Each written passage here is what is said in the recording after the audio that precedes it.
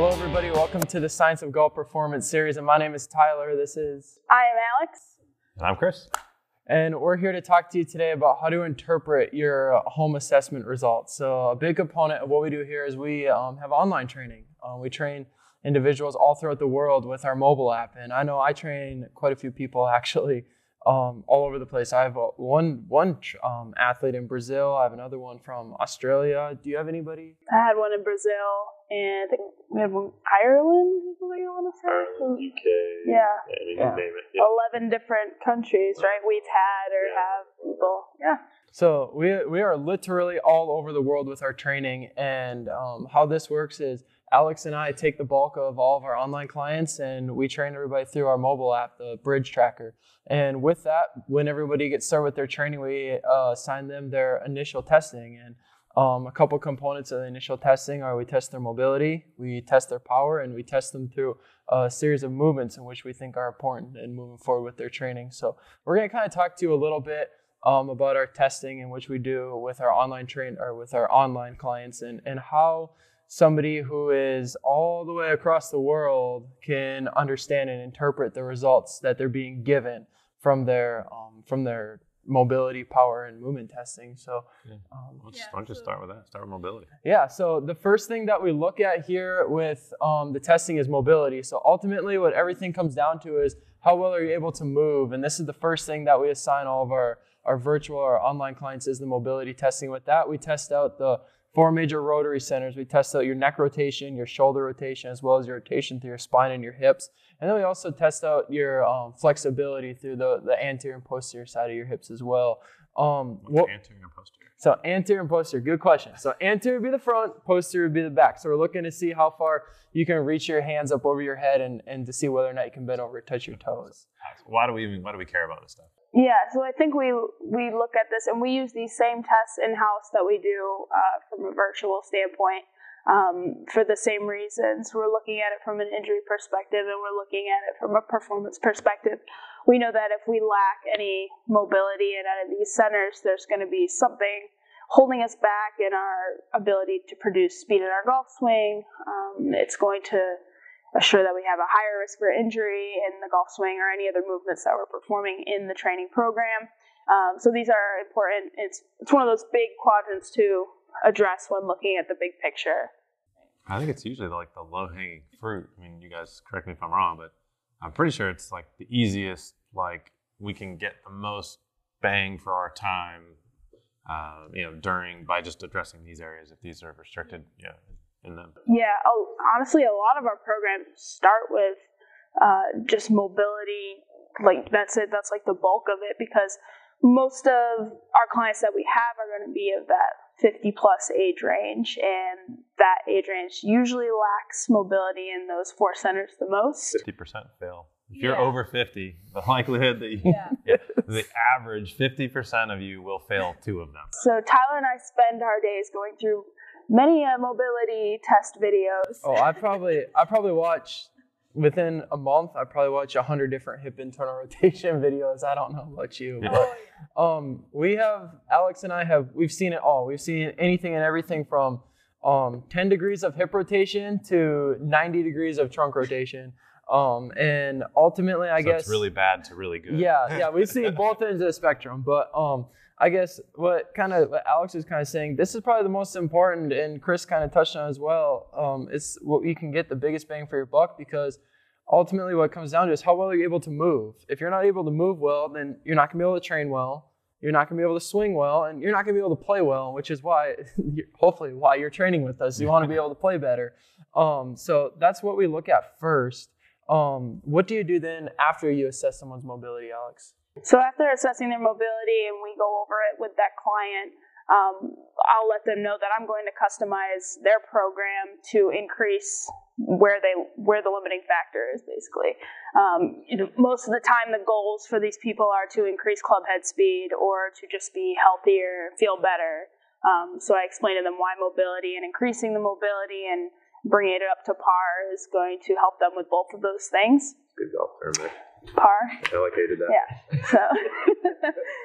So that's how we kind of interpret the mobility side for them, and then go right into the program. And the first thing we go into before working any strength or speed or anything else in the program is going to be, you're going to go into the gym, you're going to start working the soft tissue around the areas that we put in there to increase the mobility in whatever center that they lack.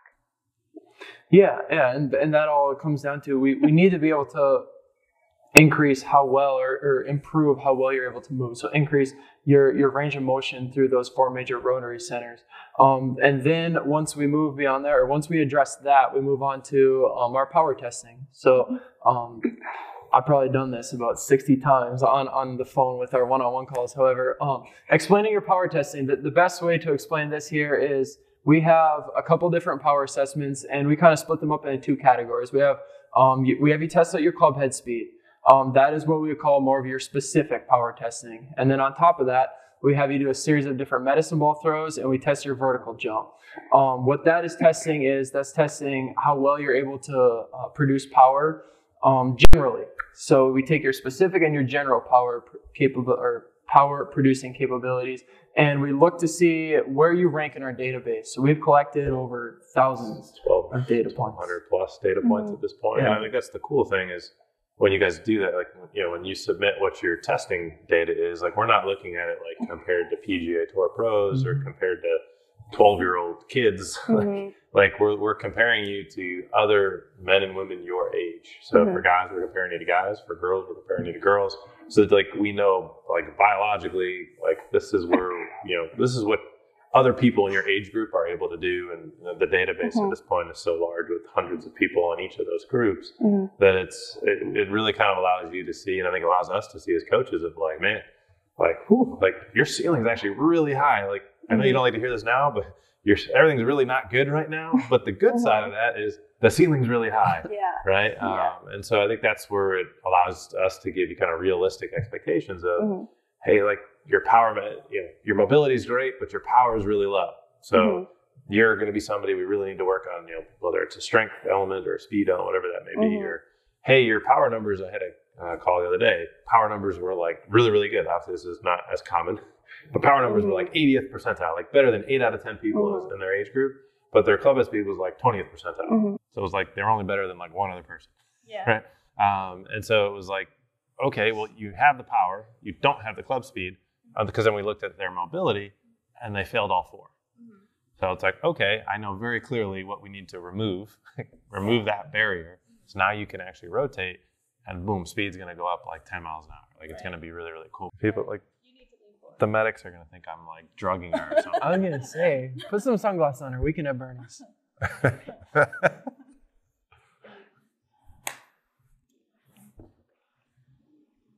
We good? We're good? Okay. So what would you say somebody with the opposite of those power numbers? So their club head speed is in like the 80th percentile, but their general power producing capabilities, that's like 20th percentile. What do you tell them? Welcome to the club, you and most other single-digit handicappers out there, right? So I think this is what we see is the better the player, they tend to be better if we think of like the 4 quadrants, right? They can get faster, they can get speed from their equipment, from good technique, from good mobility, or from good power. So in this case, obviously, mobility and power probably have deficits, but their technique is really good, or they're fit with the right equipment. So they can create that gap, right, where they're 80 percentile up top in terms of how fast they're swinging, but what their body can actually handle is way down here, and we call that gap the injury gap, right? So that's the most common thing that we see. Step 1, the ticking time bomb, right? Get rid, fix all those mobility restrictions, get rid of those, and then whether it's a strength, usually there's an element of strength, developing those strength numbers, and then obviously, then like overspeed training or something along those lines may become more valuable. I think the key here to think about for anyone watching this at home is if that is you and you go do overspeed training, the likelihood that you're going to get hurt is like, it's not a matter of if, it's when. When are you going to get hurt? You're driving a Porsche into a brick wall. You don't have brakes. Like, maybe cool to see your speed numbers on like a radar or something, or on TrackMan like going up. But if you don't have the strength to control that, you're going to become visiting, either us or somebody else in the physical therapy world to rehab it. Cool to explain that to people too from the coach's side. And like, you don't need to swing the golf club any more than you are already. Yeah. You actually need to spend more time in the gym, focusing on these parts, getting stronger, building force production, and almost less time swinging. Mm-hmm. And, you know, when you say that, they're like, oh, wow, like I've only been working my technique for years and years and swinging the golf club more and more. And, you know, that's what we want to kind of taper down. So it's cool to explain that to them and kind of show them that, you know, the golf swing can be built in the gym too, not just on the course. It's like understand the law of diminishing returns, right? You can only swing so many times and continue to get better. I think when we talk about overspeed or like specific speed training, if your profile is such that you're already swinging faster than what your power numbers are, going and grabbing sticks and swinging fast, like you're increasing your injury gap. You're not helping yourself out long term. Right. You're looking for a short term Band-Aid fix instead of actually really looking at yourself. Look at this. The value of this home assessment is you can see where you are and see, are you a candidate for that? If you are, like they're awesome. Like they can literally like say they have saved golfers' careers, and they're not enjoying the game at all. They have the right profile. They go do that. They add 10 yards, 20 yards. Like that's magical for that person. Right. But the fact of the matter is that most of you watching this right now are not that person right this minute.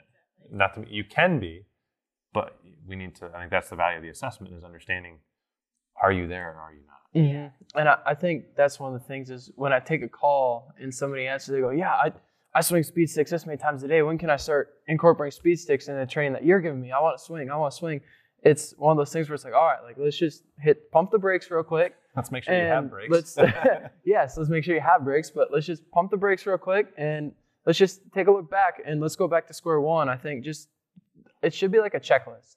First, you have to pass mobility. If you're not passing mobility, there's obviously, boom, right there we know where to start. Then we look at your power producing capabilities, and then that kind of sends us, hey, that drives us into which path we can take. And as Chris mentioned, as Alex mentioned, there is a correct path that the power numbers can lead you into doing the speed sticks. However, most often that's not the case. Most often that path is going to take you back to the mobility and kind of direct you into fixing your movement first and then taking you into that strength base and then developing that power and speed. Kind of, I guess, wrapping everything up in a short how it all ties together. Anything else, guys? To build speed, you don't necessarily need to be working speed. Yeah. That's a really good point. I guess to touch on this and just to kind of drive the idea home is I've had online virtual clients who have done 12 weeks of mobility training and dare I say minimum actual overload strength training, and they've increased their club head speed up to 3 miles an hour in a 12-week period. It can be as simple as just fixing a movement pattern. That's 10 yards. I mean, but it's because you're bringing the right fix. That's what we want to do for you, is we want you to understand when you take this result, even if you're not working with us, like this is free on our website. You know, Caleb can put the link above or below or wherever he wants to put it. But like download it if you haven't already. See where you're at, and then watch this video with your results in front of you and say, okay, I failed that, so I shouldn't be doing this. But really understand. I love the analogy of my first car was an '86 Honda Accord, right? Like little 4-cylinder, right? Right, like that was rusted out on the sides. It was like. But like I could push that gas pedal as hard as I want. I could push it through the floor. It's only going to go as fast as it's going to go, right? And that is most of you watching this video. You are like you can keep pushing hard. You can go overspeed training, whatever the impulse training. There's lots of training devices and products out there. But if you're the '86 Honda Accord, you're not going to turn into a 2020 like Charger, right? Like or Ferrari. Just by swinging. It's like you need to actually build up the horsepower that you have available to use. And that horsepower is found in mobility training and it's found in strength training. In the rare cases, and these do exist, where you have the horsepower, you're just not using it. That's the beauty of when those sorts of training systems can be like life-changing. So these tests are important, and it's a good idea to get tested and have a coach break it down for you if you need to. And then that's how we customize our programs, get a good customized program for you, because obviously with all these different numbers, everybody's so different that everybody's program is going to be vastly different. And that's where a good coach comes in and good programming comes in. And retest. What do you guys do, like every 10 or 12 weeks? Yeah, for mobility, we can see results in as much as like 3 to 4 weeks, so we'll test it a little sooner. Test yourself like every month to make sure you're making progress. Yeah. And then to see the more physiological changes with power, we'll take like a good 3 months, maybe like 2 to 3 months, and see how strength has changed. And the cool thing is when you get that person who was 80-20, and they do they do the right stuff, and 3 months later you test, and now they're like 85-70. Like now you've closed that gap. Like you've just gained a ton of longevity, less injury risk, and you gained some speed. And you did it the right way. And there may be times where you use speed training, and then you kind of cycle in, you cycle out based on what your profiling is. But definitely see where you're at. Yeah, definitely hit up that link, take the initial assessment yourself. See if there's anything that you can do to benefit yourself, or maybe we could do to help benefit you. And if you really enjoyed this video, make sure you hit a like for us and stay in tune for what's to come. Thanks a lot, guys.